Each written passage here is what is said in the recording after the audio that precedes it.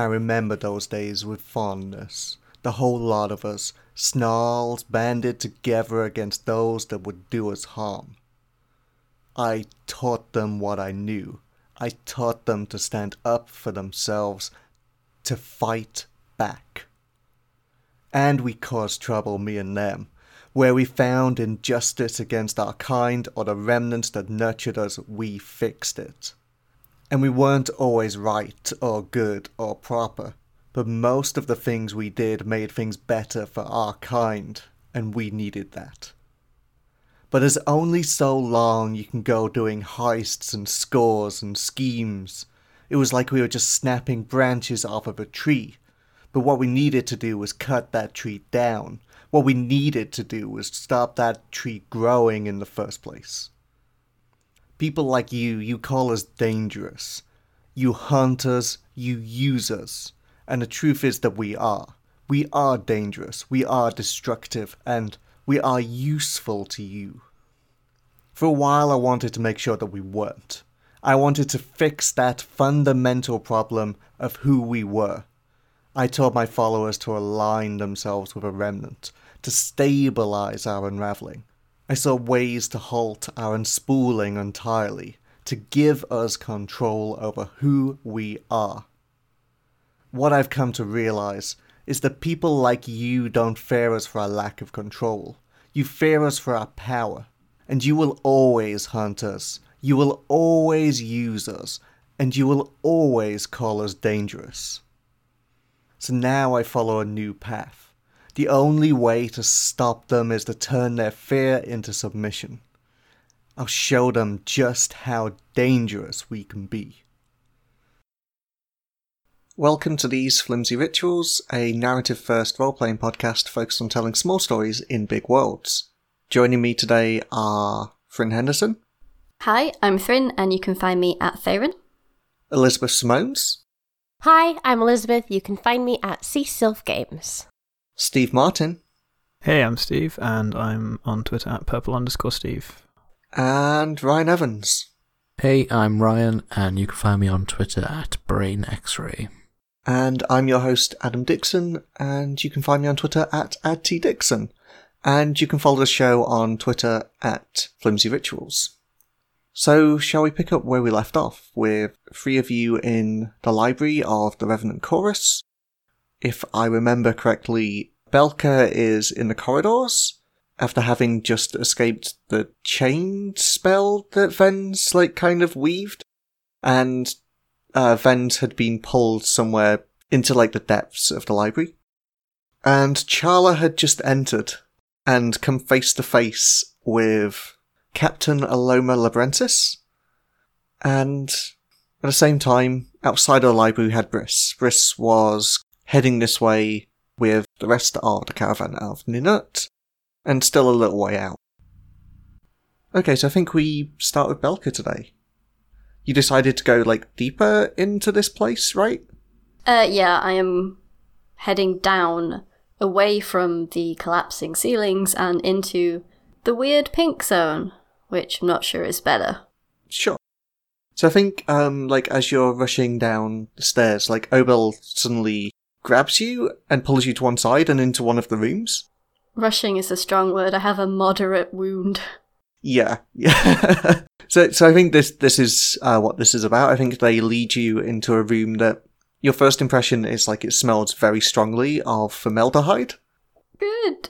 As you look around you, you can see it seems to be some sort of study or science-focused rooms. There are pickled animals in jars, and there's even maybe a skeleton in one of the corners, but really weirdly the brain and nervous system is preserved.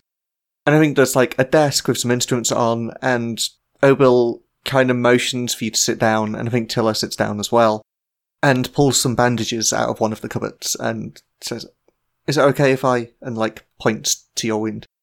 Yes. Yes, please. I do not enjoy being stabbed. I don't believe I have been before, but I think maybe once is enough. I've never been stabbed before. I can't imagine. Points at their arm and goes, it's kind of... Knives don't really get through this. Yeah.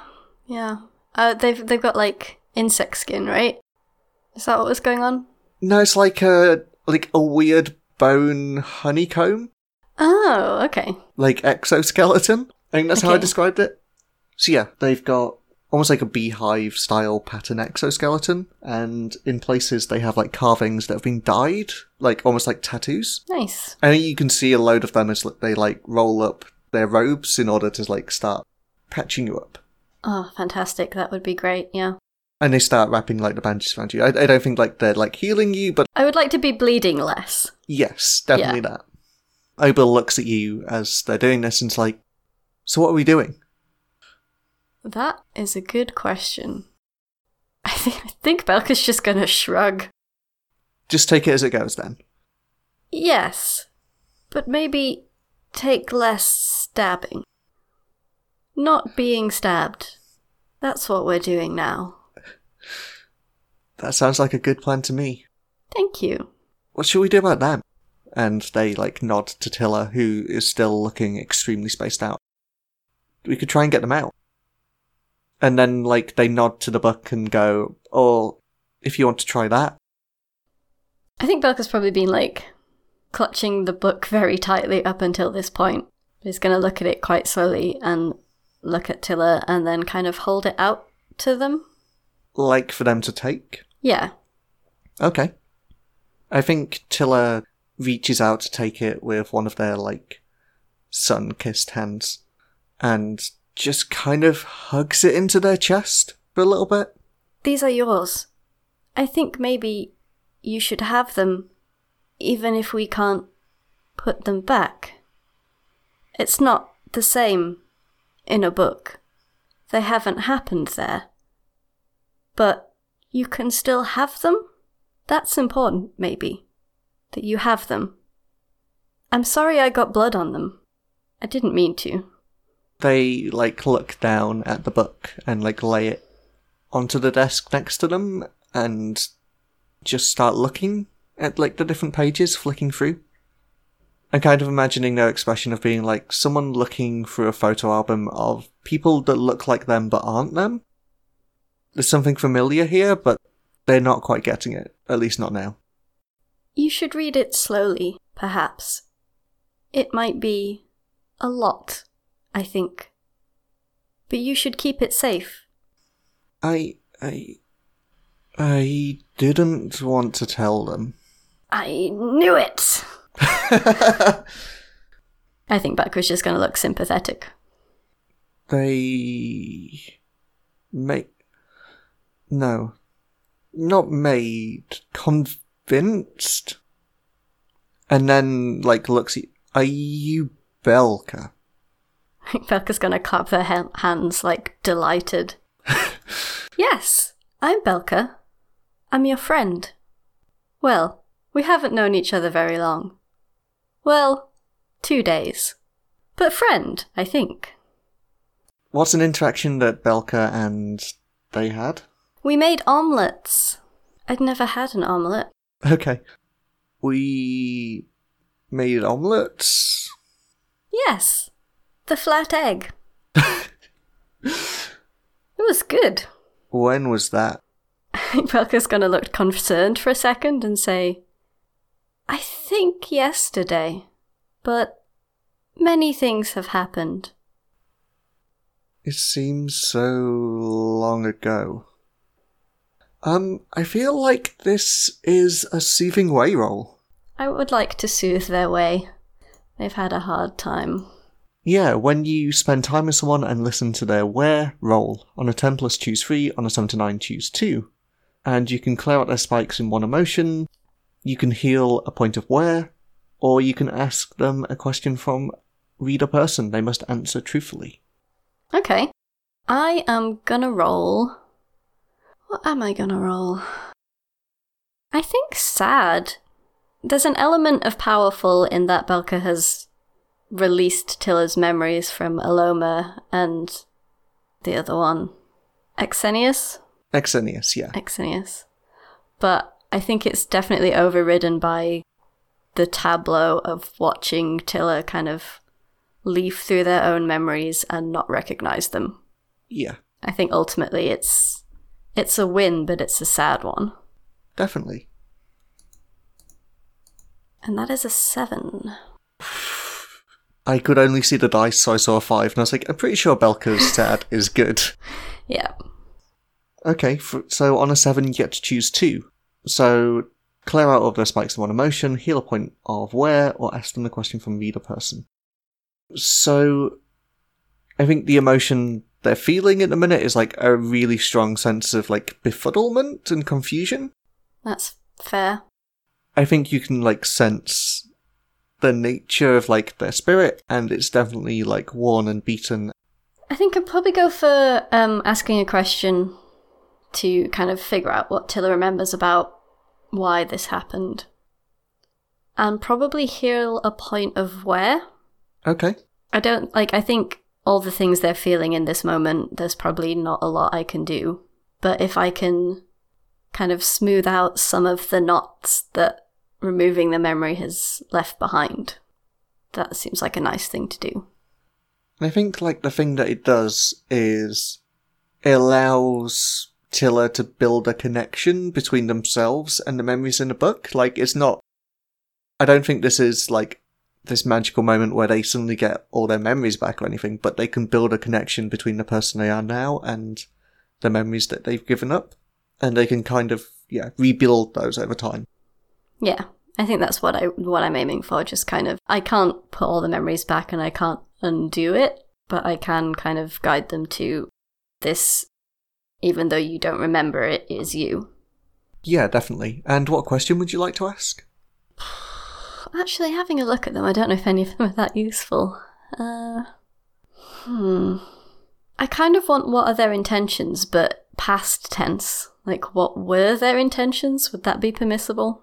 Yeah, definitely. And do you mean, like, what were their intentions coming here, or what? I think what were their intentions kind of getting involved with the memory farming? Yeah.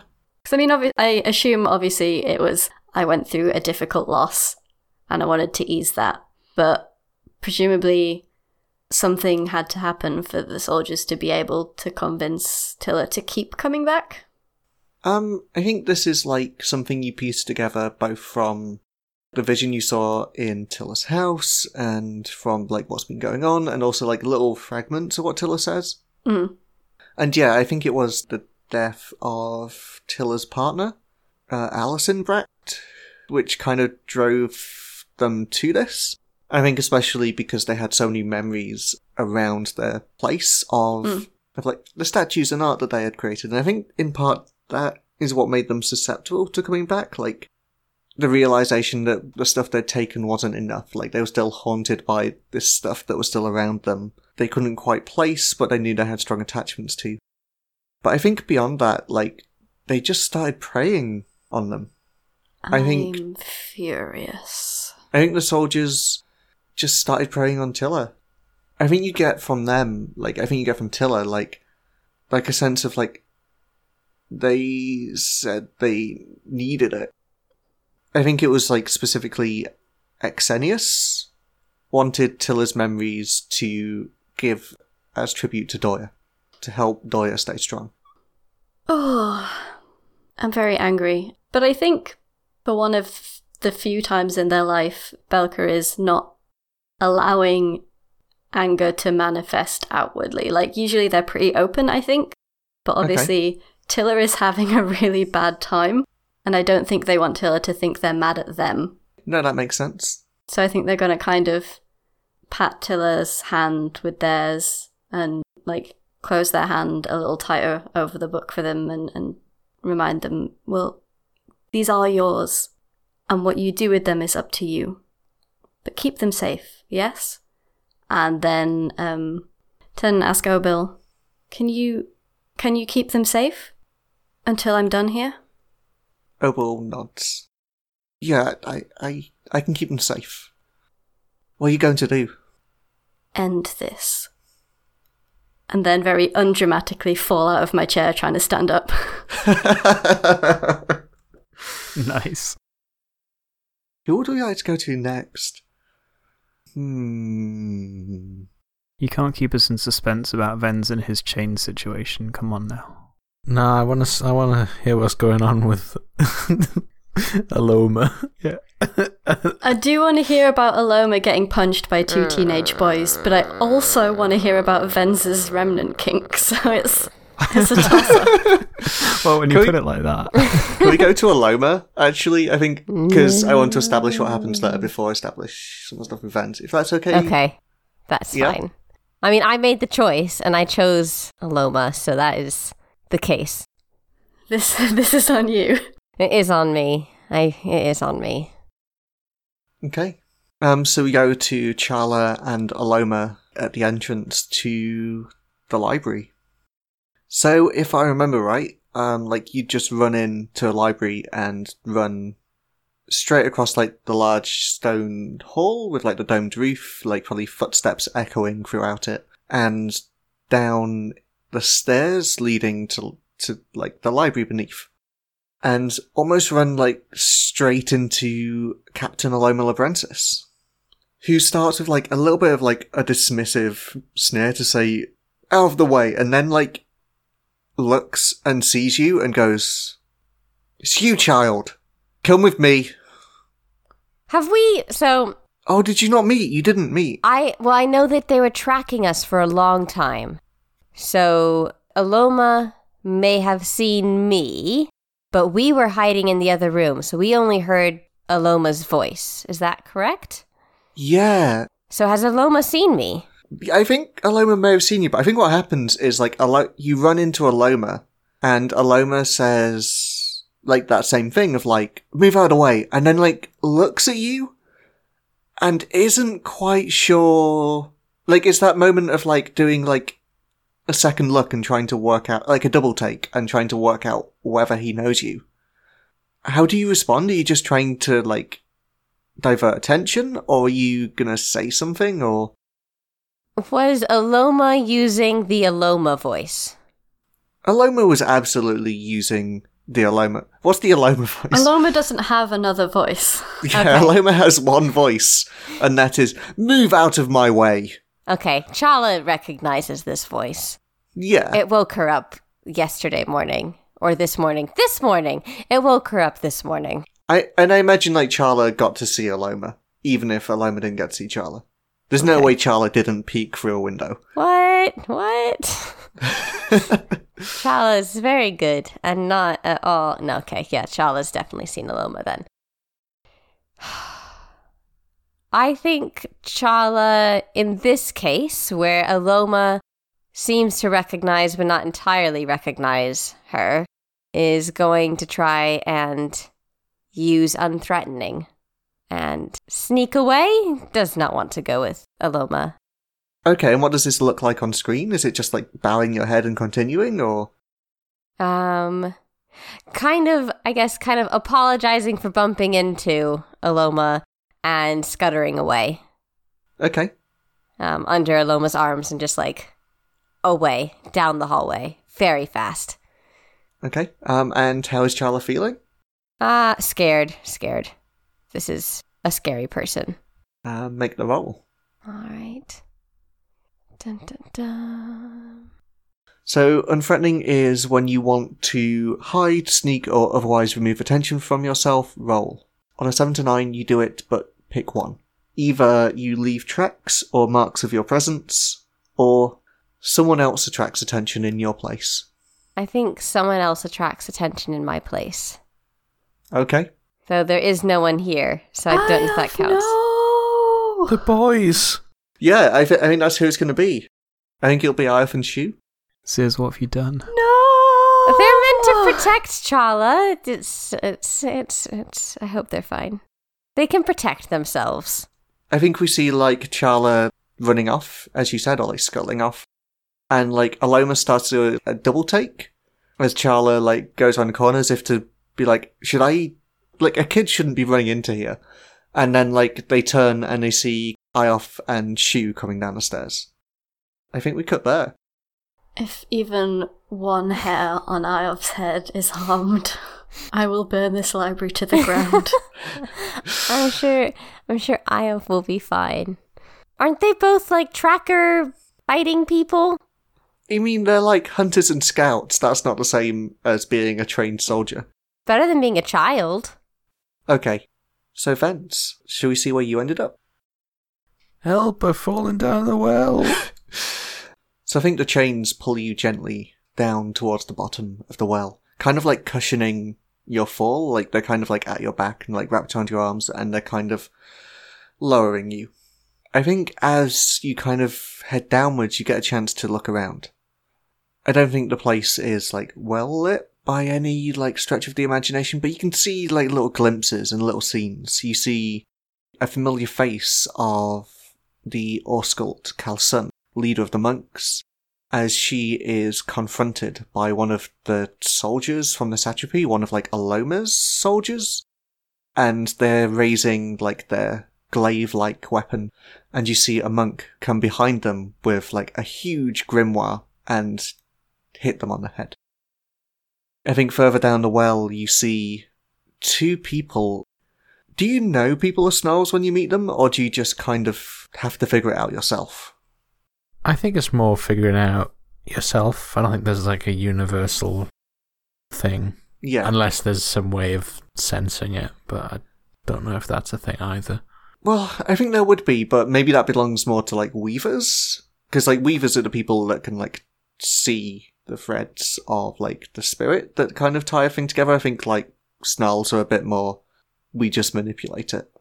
Yeah. So yeah, I don't think there's anything standoutish unless like, I don't know, Vence has been out on his own for a while, unless there's some sort of like universal uniform. Well, I think what you see is maybe you see someone actually weaving a spell, and you see the other person, the other agent of the Conclave, like walking down this well. They're the one that was like the tall of the two, with like the broad helmet, and they have like a blade held out. You can see them on one layer, and below them, two people that aren't dressed anything like the monks. And you're not quite expecting this, but you see one of them weave a spell, and you see them like, they almost like fold and bend the walls that are next to them to create like a wall blocking the stairway. And you continue being pulled down into the bottom of this well.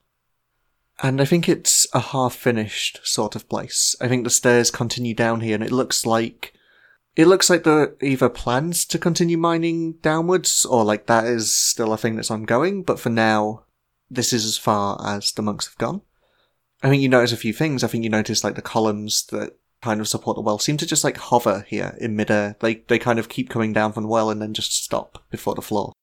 And the floor itself is like a tiled, mosaiced thing that, like a bit like the floor in the main building, it's like lots of bright colours, and there's a big crack in the centre of it. All of like the chains, they all seem to like lead into this. And the chains continue up the columns, and you can see where you've come from, like all of the chains kind of like wrapping round the well and like leading upwards. This big interconnected network of them. And I think the other thing you see, as you're like gently lowered to the floor somewhere near like the crack in it, is you see there's a group of people here. There are 5 of them, and all of them have their backs turned to you, and they're facing what looks to be like a big iron door. And one of them you see steps forward. She's a tall woman with like a chitinous back. She moves her hands around and kind of like pumps them to her chest and then back out, and this pink light flows from her at the iron door. And it seems to change slightly. It like rattles, and bits of it seem to change from iron into like, I think like pink quartz and bismuth and other like metals and materials. But like not all of it and not enough of it, and the door doesn't open. It seems that you've found some others like you. What are you doing? Well, I assume that the chains have released me now, or am I still... Okay. You've kind of been lowered to the floor like somewhat near, but I'm not sure that any of them have noticed you right now. They seem like very focused on this door. I think Vence would do like the classic thing of maybe just walking up and joining the group, like staring at the door, trying to figure out what's going on. I think you start to. I think you like stand up and start to walk over to them. But I think what happens is, as you get close, you you realise that you recognise some of them. So as I mentioned, there are 5 people. I think 2 of them are facing this door and, like, in conversation about what to do next. There are kind of, like, another 2 a little away from them. And those are the 2 you recognise. And you also recognise the last figure, who's, like, a large man, but he's, like, sat down, leant against the wall. So these people you recognise are people that you used to run with. They're people who also used to be, like, followers of Ferox Erstrait, who was, like, the person who taught you and your mentor. So the person leant against the wall is Keen, who is broad, has, like, hunched shoulders, and with, like, a covering of blue fur. And, like, they have, like, a broadened face and a flat nose, and they just look, like, extremely tired. The 2 people that you can see talking are Falsate, who was the name that was given to you by whatever talked to you and brought you down here. And Falsate was kind of maybe like a friend or like someone on the level with you. So I think what happened is Ferox decided to leave because she wanted to find a way to stop unraveling. And I think when she left, I imagine, just from what we know about Vens, like Vens made the decision to like go his own way. And Falsate decided to keep everyone together, like, so she took over in, like, Ferox's place. Is that a thing that makes sense? Would Vens have left them? Yeah, I think so. Maybe not to do anything specific, but perhaps just to find an easier life, I guess. And I imagine it was, like, a painful moment for everyone. I think a lot of people must have just gone, yeah, without this person that we're gathered around, what is holding us together? Yeah, it's always difficult when someone who leads you and does that job so well moves on somewhere else. So I think Falsate is like a similar age to Vens. She's a woman who's like average sort of height, and she has paper white skin, and along her flanks, like almost like buttermilk coloured yellow spots. And I think she's like wearing grey robes that kind of taper off to a collar. And she's talking to another person you remember, who I think is like a person you're much closer to. Her name is Guyla Din, who is a woman, I think, who is a little bit younger than you both, but is still quite old. She is wearing, like, quite a thick fur coat, and she has, like, a shaved head, and has, like, very warm eyes. And I think maybe, like, Nilcat has, like, 4 arms. And I think it's, like, Guyla who, like, notices you first, and turns to you and has, like, a moment of, like, hesitation, and then looks and goes, Vens? Yes? Is that you? Guyla? And, like, Falsate, I think, has turned to, like, look at you, and I think everyone else has. The other 2 people that were near the door you don't really recognise. A broad smile appears on Guyla's face, and she, like, rushes over to like, hug you, if you'll let her. Yeah, I think Vens would, especially if they were that close. And I think, like, maybe Keen, who's the one on the floor, does the same, like, levers himself up and goes, Vens! And, like, rushes to the best of his ability over to you and, like, joins in this, like, 3-person hug. How's it been? It's been such a long time. Seems like almost a lifetime, huh? And then Falsate from behind them says, I thought you'd be dead by now. Well, sorry to disappoint you. Unfortunately, I found a much quieter life. Guyla says, like, what have you been doing? All these years, where have you been? I settled down. Devoted myself to one remnant. And, well, I didn't do a very good job, and now I'm here. Like, Guyla takes your hand, if you let her? Yeah, I think Vens is kind of going with this. Are you okay? And I think Falsate says, how did you find us? I wasn't looking for you, and I didn't even know you were here. Doya brought me here? The Remnant. Yes. Is that the one you're serving? No, I'm very new in this territory. Has this crew got a name? They do, they're the Splinters. Nice. I think their full name is the Splintered Breath. So yeah, I think one of the other 2, like, perks up in this moment. They've both been, like, looking at you, trying to work out who you are and whether you're a threat. They're both younger than the rest. One of them is called Atta, and he looks quite meek. He's quite short and has, like, a long prehensile tail. He has like almost like a snout instead of like a nose, I guess. And I think like Falsate, he's wearing like a shirt with a collar, but like his collar is popped. And the person who talks is the other one, who is a woman called Wonan. She's the one that's like tall, who has light skin and like the carapace. She's the one that was casting like the pink light. And she looks at like Falsate, I think, over everyone else and says, "Who is he?" And Falsate says, "He's Vens. He's someone that used to follow Ferox like us and then gave up on her, I guess." I think Vens kind of just lets it pass. I don't think he's interested in reigniting an old debate. I think he's probably going to lead straight in with, "Why are you here? And don't tell me you're here for the lentil thing." Kyla says, "Lentilic? Yeah. I mean, I think I'd rather be here for that, but..." And like Falsate cuts her off. "We're here because this is where Ferox came. When she left us and when she went searching for an answer to unraveling to this illness, and like I think she looks a little bit sad, and I think she looks at Keen in particular there, who I think at this point has sat back down and is kind of back hunched over, but still like looking at you with a little bit of a smile on his face. I think if she came here, she recorded some of her memories. If we can get them, maybe they'll lead us to her. Maybe she found out. Maybe she's leaving us a trail. We think they're in there." And she nods back over to the door. So this is a vault. Wonan does a little bit of a, "Yeah, what does it look like?" "This is where the monks keep all of their high-value books." And you didn't think to ask any of the monks nicely? Falsate says, "The monks, they don't like us very much. We kind of had the issue of the Conclave as well. They've been on our tail for months." Yes, I ran into one of them on the way down here. Hence how I got down here so quickly. At this point, you start to hear, like, the chains behind you moving. You start to hear them rattling as something begins to pull itself out of the hole.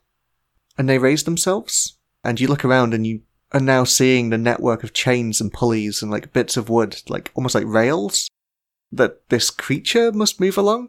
Because suspended from the ceiling is almost like a huge brass censer that you'd use for like burning incense, and it kind of hangs there ominously. I think all around like the brass are like lots of carvings of like various symbols. There are like birds and skulls and flowers and burning candles, and from the censer you can hear hissing, like the sound of 1,000 snakes, and that hissing kind of rises and forms into a word. Vens. As the censer, with like the creaking of chains, begins to pull its way towards you and the other snarls. "We've been waiting." And I think at that point we'll go over to Briss, who is outside of the library. Cool. So what is happening with Briss? I guess is the question. God, I've got no idea. So many exciting things are happening, and I think we're packing up the caravan. I think we left with like the caravan packed up and like you at the front, right? Yeah. There was the issue, Briston was having a bit of an issue with some missing family members. Yeah. Was that kind of sorted out? Or did we just like walk off, leaving a couple of people behind? Because I don't think Briss would have moved if we didn't have everybody accounted for. Okay. So I think you probably delay everything a little bit, right? Like looking to see whether you can work out where they've gone. Yeah, very much so. I think I'm just going to give you this. I don't think this is a roll. I think the thing you work out is you see the tracks of Charla on the Occant and 2 other people leading towards Eulogy. And a little way off that, you see 2 other tracks. You see the tracks of an adult and like someone maybe teenage age, like slightly smaller footprints, also leading towards Eulogy. And I think occasionally, maybe a little bit further off from that, you can see what looks to be like a weird mixture of like the large padded footprints of a bear and like thousands of cuts in the mud. Oh no. And they're all heading in the same direction. Yeah, they're all heading to Eulogy. Good. Excellent. I might just break the suspense and reveal this because Charla or Ziz in chat has gone, oh dear, I forgot about my gang. So did you want to tell people about your new advancement? So, a while ago, I think, a couple sessions ago, I advanced and took the advancement of a gang, but didn't really get told what my gang was going to be yet. And so, surprise! It's an ice bear and 2 people I brought back from the dead. What a group. Charla, surprise necromancer. Oh no! Oh no! Oh no! Yeah, that's you now, mate. Sorry. Oh no! Do my weasels count as part of my gang? I mean, you only have one weasel. I've got Prickle, the real weasel, and then Strail. I don't think we named the Strail weasel. I mean, it's actually Strail, I think, is the thing. Oh, okay. Well, then it has a name, but is not part of my gang. No. And also, Prickle is sort of like maybe part of Ioff's gang. That's okay. I still have 2 undead people and an ice bear, so that's fine. What a perfect gang. Woo! Briston is gonna be so mad. Oh yeah, that's his entire family. That's his entire family. Briston already does not like me and knows everything about Charla, so that's great. It's going to be so good. Okay, so what scene do we want? Do we want a scene before the caravan arrives in Eulogy? Is there anything you want to tie up? I think once she's found these footprints, these tracks, and kind of has some suspicions about the footprints and is able to get people moving, knowing that everybody's moving in the same direction, we're following them, we're trying to catch up. It's a good excuse to get people going quickly. I think Briss probably spends a lot of the journey in silence, trying to figure out exactly what the hell is going on, completely unsuccessfully. Like, the whole bear thing is just absolutely beyond her. I think she's getting a little bit worried about how out of her control, this whole situation's getting. Sure. So yeah, I think we get this shot of Briss maybe ahead of the caravan, like trying to piece together what's going on, scouting ahead, maybe at the edge of like the clearing, like the great clearing of trees that like surround Eulogy. Mm-hmm. And maybe the thing that happens here, maybe you get to do a pay attention to the world around you move as you try to piece together what's going on. Okay. I think if I'm off on my own, that's gonna be peaceful. So, that's a 10. Nice. When you spend a moment to pay attention to the world around you, roll on a 10 plus Ask3. When you act on an answer, take a +1 forward. The questions are: what's my best way out in past? What here is useful to me? What is the most dangerous thing here? What is being overlooked? What, if anything, doesn't belong here? And what beliefs and superstitions exist about blank?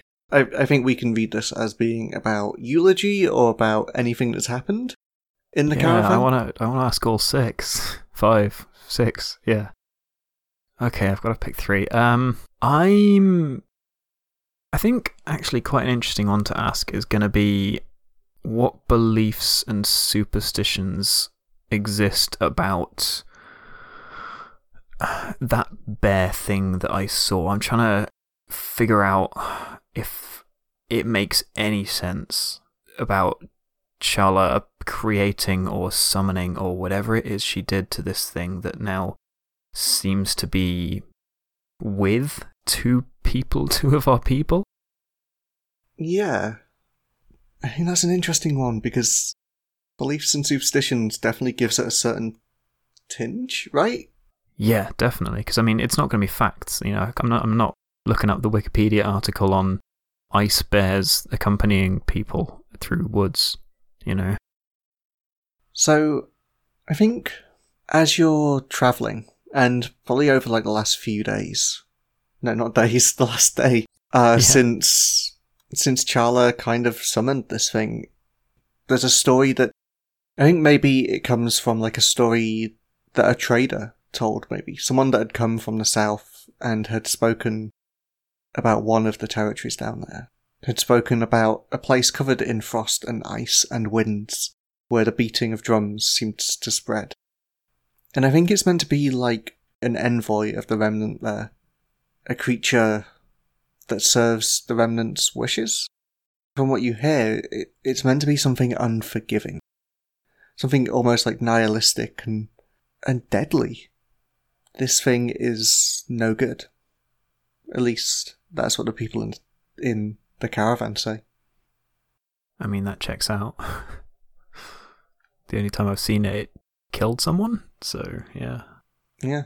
Probably getting a little bit worried, really. What's my best way in to the city? Generally? At this moment, because there's... Am I seeing the weirdness that's going on right now? Yeah, I think so. Is that visible from outside, yeah? And is the place in a bit of disarray? Yeah, I think so. I think because you're probably like an hour or two behind Charla, so like there's definitely a bit of a disconnect between like where Charla is now and your arrival, right? Oh, definitely. Like she definitely spent a bit of time at the festival, but like this is maybe beyond that. I think one of the things you can see are like groups of monks and like some of the soldiers from the satrapy like moving people to safety as like word of what's happening at the library spreads. And I think as you're watching, you see a single rider, probably on like one of the Occant, ride out. And I'm imagining you're like approaching from the southwest, and they head to the east and into the trees along a path. And from afar you can see the purple glint of the robes of like the satrapy. But I think the rider going out, and especially because no other soldiers are kind of leaving, makes you worry for taking other people in. Okay. So on my own, probably. On your own, or with people that you can trust to like handle themselves. The sense you get is that like Eulogy is probably not a good place to just take like civilians. Sure. Okay. And I think the final one... Oh, this is tricky. What here is useful to me? Specifically, if I can kind of narrow this down, for finding the people that I'm looking for, specifically. Yeah. So, I think this is two answers. The first is that whatever seems to be happening, you very quickly get the sense that the large building, the library, with like the domed roof, is at its epicenter. And there's kind of no doubt in your mind that that's where like your friends will be. And I think the thing about that that's useful, because I think the way the situation has changed since we saw Charla enter the library, is that there are two people with golden masks stood outside the main doors of the library. I think we can see that they're different from the agents of the Conclave that are inside, but yet they are stood guarding like the entrance and exit. However, you see a monk kind of enter through a side door in like the southern wing of the library. And I think that's what's useful to you, another entrance. Excellent. Okay, cool. I think she makes her way back to the rest of the people and tells them to stick to the trees, not to leave the tree line, not to get visible from the city. Iov and Shu have gone in, haven't they? So Iov and Shu, so Callan's still around. Yeah, let's just get the list of people in the caravan, shall we? I should remember how many people are capable of actually looking after themselves. I don't think it's many. No, it's probably... Nilcat. Yeah, I was going to say, like, Nilcat is, like, probably offers to join you. Arkan would, but I think she is still injured. Cast definitely, like, hands you his rifle and says, look after it. I hope you won't need it. Yeah, you never really told me how to use this thing, but, I think he gives you, like, a quick demonstration. Okay. Well, let's just hope I don't need it. Who else might be useful? I think it's just going to be me and Nilcat. Best friends. Anyone else who can take care of themselves, I want them to stick around, stick with the rest of the caravan. There's too many vulnerable people here. I think Kaylin offers. I think she's got like a kind of cudgel, and like she looks at you and goes, "I can help if you need me." And then like with like a half smile, it's like, "Family's got to stick together, you know." I think I'd rather. Can you look after Corin for me? She looks over to Corin. I think like Corin is probably like stood with Maddie at the minute, trying to like work out. Because I imagine you like passed this news on to Corin that Kaylin and Maddie and Leaf and Cast are now part of his family. Sure, yeah. And they're probably like forging some kind of relationship there. But yeah, Kaylin looks over to Corin and like, if that's where you need me. Yeah, I think the fewer of us that go, the less attention we're going to attract. Oh, just a second, and head over to Corin and sort of kneel down next to him. I'm going to pull out the knife I've got that Aya gave me. Okay. And say, I'll be back soon. Until I come back, you need to protect these people, okay? He nods. Now, just remember, if it looks too dangerous, get away. But have this just in case. Where do I go? In the trees. You'll figure something out. But you might feel a bit safer with this. He takes it and kind of looks it up and down. And like looks at you, and I think he's not quite sure whether he likes you or not at the moment. Fair enough. But like moves forward and like hugs you. I think Briss kind of freezes for a second and then sort of gently pats him on the back, still kind of very tense and unsure, and then kind of pulls away. Yeah, just there's not going to be any trouble, okay? Just stick with everybody else, and if it gets too bad, run and look after yourself. And then she just turns around and walks off. Okay. I kind of want to go to Belka. I think, what are they doing at the minute? Hobbling down the stairs. There's quite a few flights up. I imagine it's taking me a while. Yeah, I can imagine that. What's Belka's intentions at the minute? What's going on in their mind? They're very mad about memories that were not willingly given being taken for the Remnant. They're very mad that the Conclave is here, because I guess Iov has not a great history with them. And they're very mad that the monks seem utterly ineffectual, and there's some sort of weird martial law situation going on here. But none of that they can really deal with. So they're just kind of charging down the hole furiously to hope that whatever weird pink light situation is going on down here, it's somehow related to those other three things, and it is something they can fuck up. Sure. Also, I guess looking for vents. Okay, I think what happens is, as you're like rushing down these stairs, are you like paying attention, or are you just going? I think they're paying attention to the extent of their current capabilities. It is dark, and they have been stabbed. They're not like stopping to like work out. No, it's mostly stuff. kind They're of just... a dogged plunge downward, eyes on the steps so they don't trip and fall. Okay. I think you turn a corner and you can see half lit in the archways of like one of the rooms leading off this central stairway, like two figures. And I don't think they've seen you yet. One is quite tall and broad and seems to be carrying like a large book, maybe? And the other is like very short. They both seem to be wearing like some kind of robes. Are they in my way particularly, or...? You'd have to pass them. Okay. I'm going to attempt to pass them. I think as you get closer, they stop whatever conversation they're having and, like, hear you approaching. And as they turn, you recognise the shorter person as being, the Orskult Kalsun. Oh. And she looks at you and goes, Belka. Orskult? And the other monk, I think, who has, like, pale brown robes and, like, even from here you can smell, like, the lye kind of drifting off them. He's like steps between you and Yoskul. Not like completely, but like in a way of like, I'm protecting her. Mm-hmm. And you can see that he's holding like a large tome that has like a spattering of like blood on it. And he also has like a cut across his forehead where blood is running.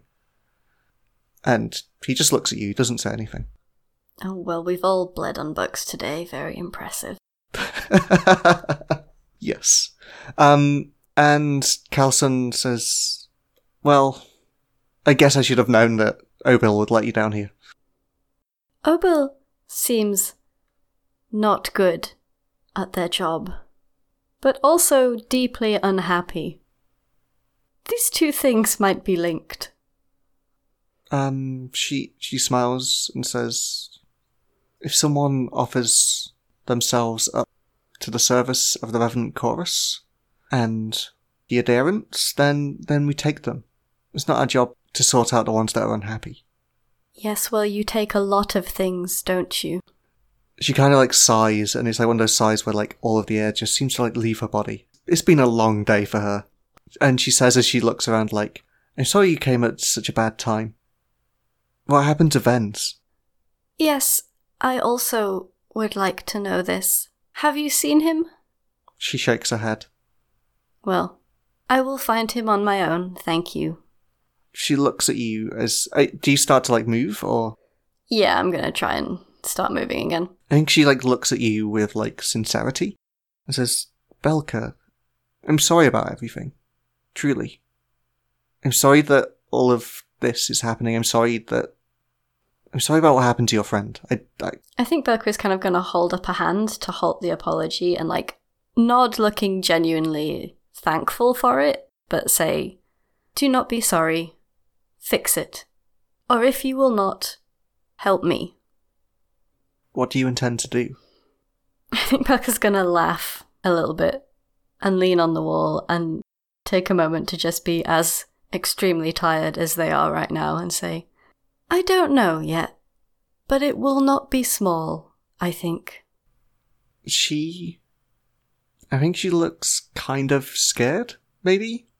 And then says, there's a part of me that's like going like, is any of this leading into an expression move? Yeah, I think it might be. No, I think it is. I think it's an expression move. It is. I think I'm just trying to figure out what it is that is being expressed. I think in my mind it's like a deep annoyance at like this system that has been allowed to exist. Yeah.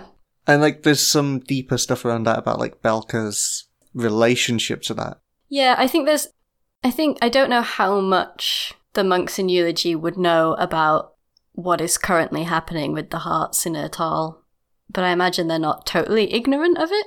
Or they would have heard of the hearts and they would have kind of heard of what they do because they share a similar kind of theology.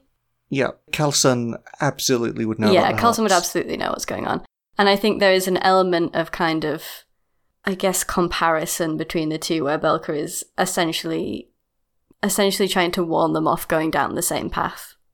Like, I know where this goes and it's not good. And if you won't cut it off, I will. Yeah. In the same way, like, Calson absolutely understands that. I don't think you have to say that explicitly. I mean, you kind of have. Depending on the role, I think she knows that subtext. Well, let's see. So expression is when you take something you feel, a concept, or an idea, and you use your words to express it to others. Roll. On a 10 plus choose 3, on a 7 to 9 choose 2. So how is Belka feeling at the moment? Oof. The big question. That's a big question. I think kind of drained. I think it's kind of like a mix of weariness at this inescapable concept of meddling that they've been trying so deeply to get away from, and here it is again, and physical exhaustion from being wounded, and kind of the confusion of not knowing what's going on are just one big drain on all the forms of energy, which I can't decide whether that would be sad or peaceful. It feels like it's straddling that line. I think I'm going to go for scared, because the outcome of how well this goes is what's going to push it either to peaceful or sad. What is your scared? My scared is 1. Ooh, that is a 5, though. What was the last thing you said? I think she asked what I would do, and I said I didn't know, but it wouldn't be small. Okay. So one of the options is that everything within earshot stops to pay attention. Oh no, I don't think I did want that, actually. Oh dear. And I think there are a lot of things in earshot. I think the envoy of the chains can definitely sense what you're saying and is paying attention. I think Calsun is paying attention, but I don't know whether it's quite had the effect that you wanted. I'm not sure how this is going to go, because we'll play to find out, but I think Calsun at the very least has recognised that there's something in you that is dangerous, and has started to see you as a threat. It's fair. And I think somewhere, I don't know whether we quite see where, laid down, fallen, like on the floor in like a nest of chains, we see the whiskers of Terea all twitch and then begin to like lift themselves up. Oh no. up. Stay down, Terea. And in the present moment, we see Calsun look at you and say, if you're going down there, stay safe. And whatever you do, don't trust the soldiers of the satrapy. And she nods at the other monk and says, they seem to have their own agenda. I think Burka's gonna kind of friendly, almost, pat her on the shoulder as a thank you and start heading down the corridor. Okay. And I think we'll end on Vens, who is stood at the bottom of the library in what they've now realised is the lair of one of Doya's envoys. And they stand in front of it, the giant censer with like smoke and incense kind of pouring out of it. And also alongside it, I think there are like snakes snaking in and out of like the holes. And alongside them, I think, is Falsate. And I think the rest of the snarls have kind of shrunk back, kind of a little bit afraid. They're used to dealing with remnants, but like, they're remnants that they know. They're not, I guess, in the middle of a heist in like unfamiliar territory. Vens Falsate. Doya wants to make a deal. I think Vens looks over to see what Falsate's reaction is. I think Falsate, like, steps forward. What does Doya want?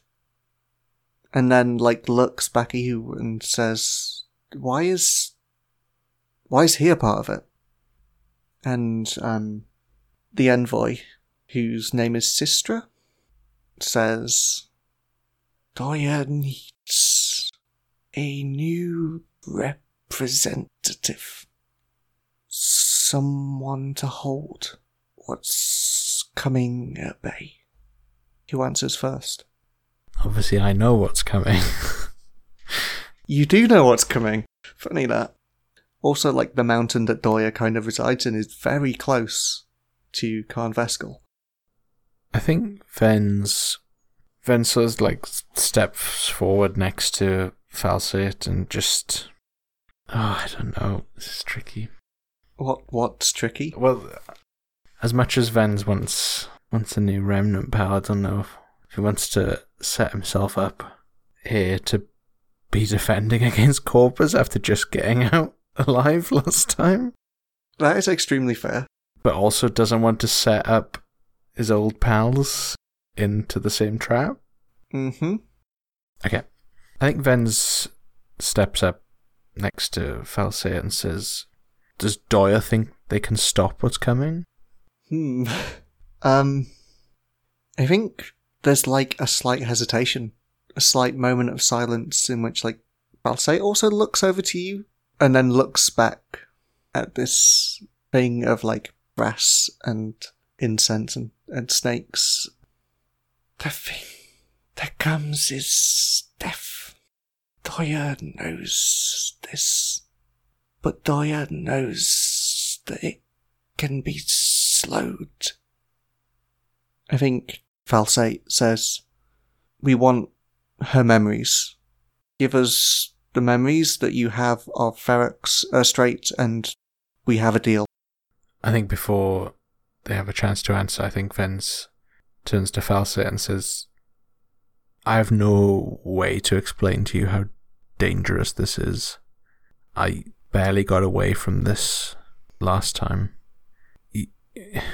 There must be another way for you to get this information.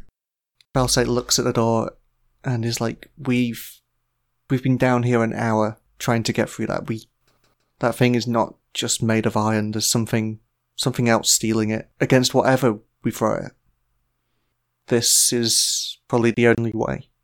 And if there's something else that you want, I think this is the best way to get it. If you do this, you will unravel. You will tear yourself apart. This thing that Daya wants to slow down, it's like nothing I've seen before, and I'm not sure that you're going to get the answers to your questions in time to save yourself or the others. From behind you, you hear someone picking themselves up. I'll do it! And it's Keen. And, he's hobbling forward. You're used to seeing him, so upright and, tall, and he's kind of hunched. He moves one of his arms as you look at him in, the whisper of a spell. And you see the signature, flare of a spell being written in a dozen ways. And, glitching. I don't have long anyway. And, he kind of just stands behind you both. And Falsate looks at you, and there's a question of whether you approve in her eyes.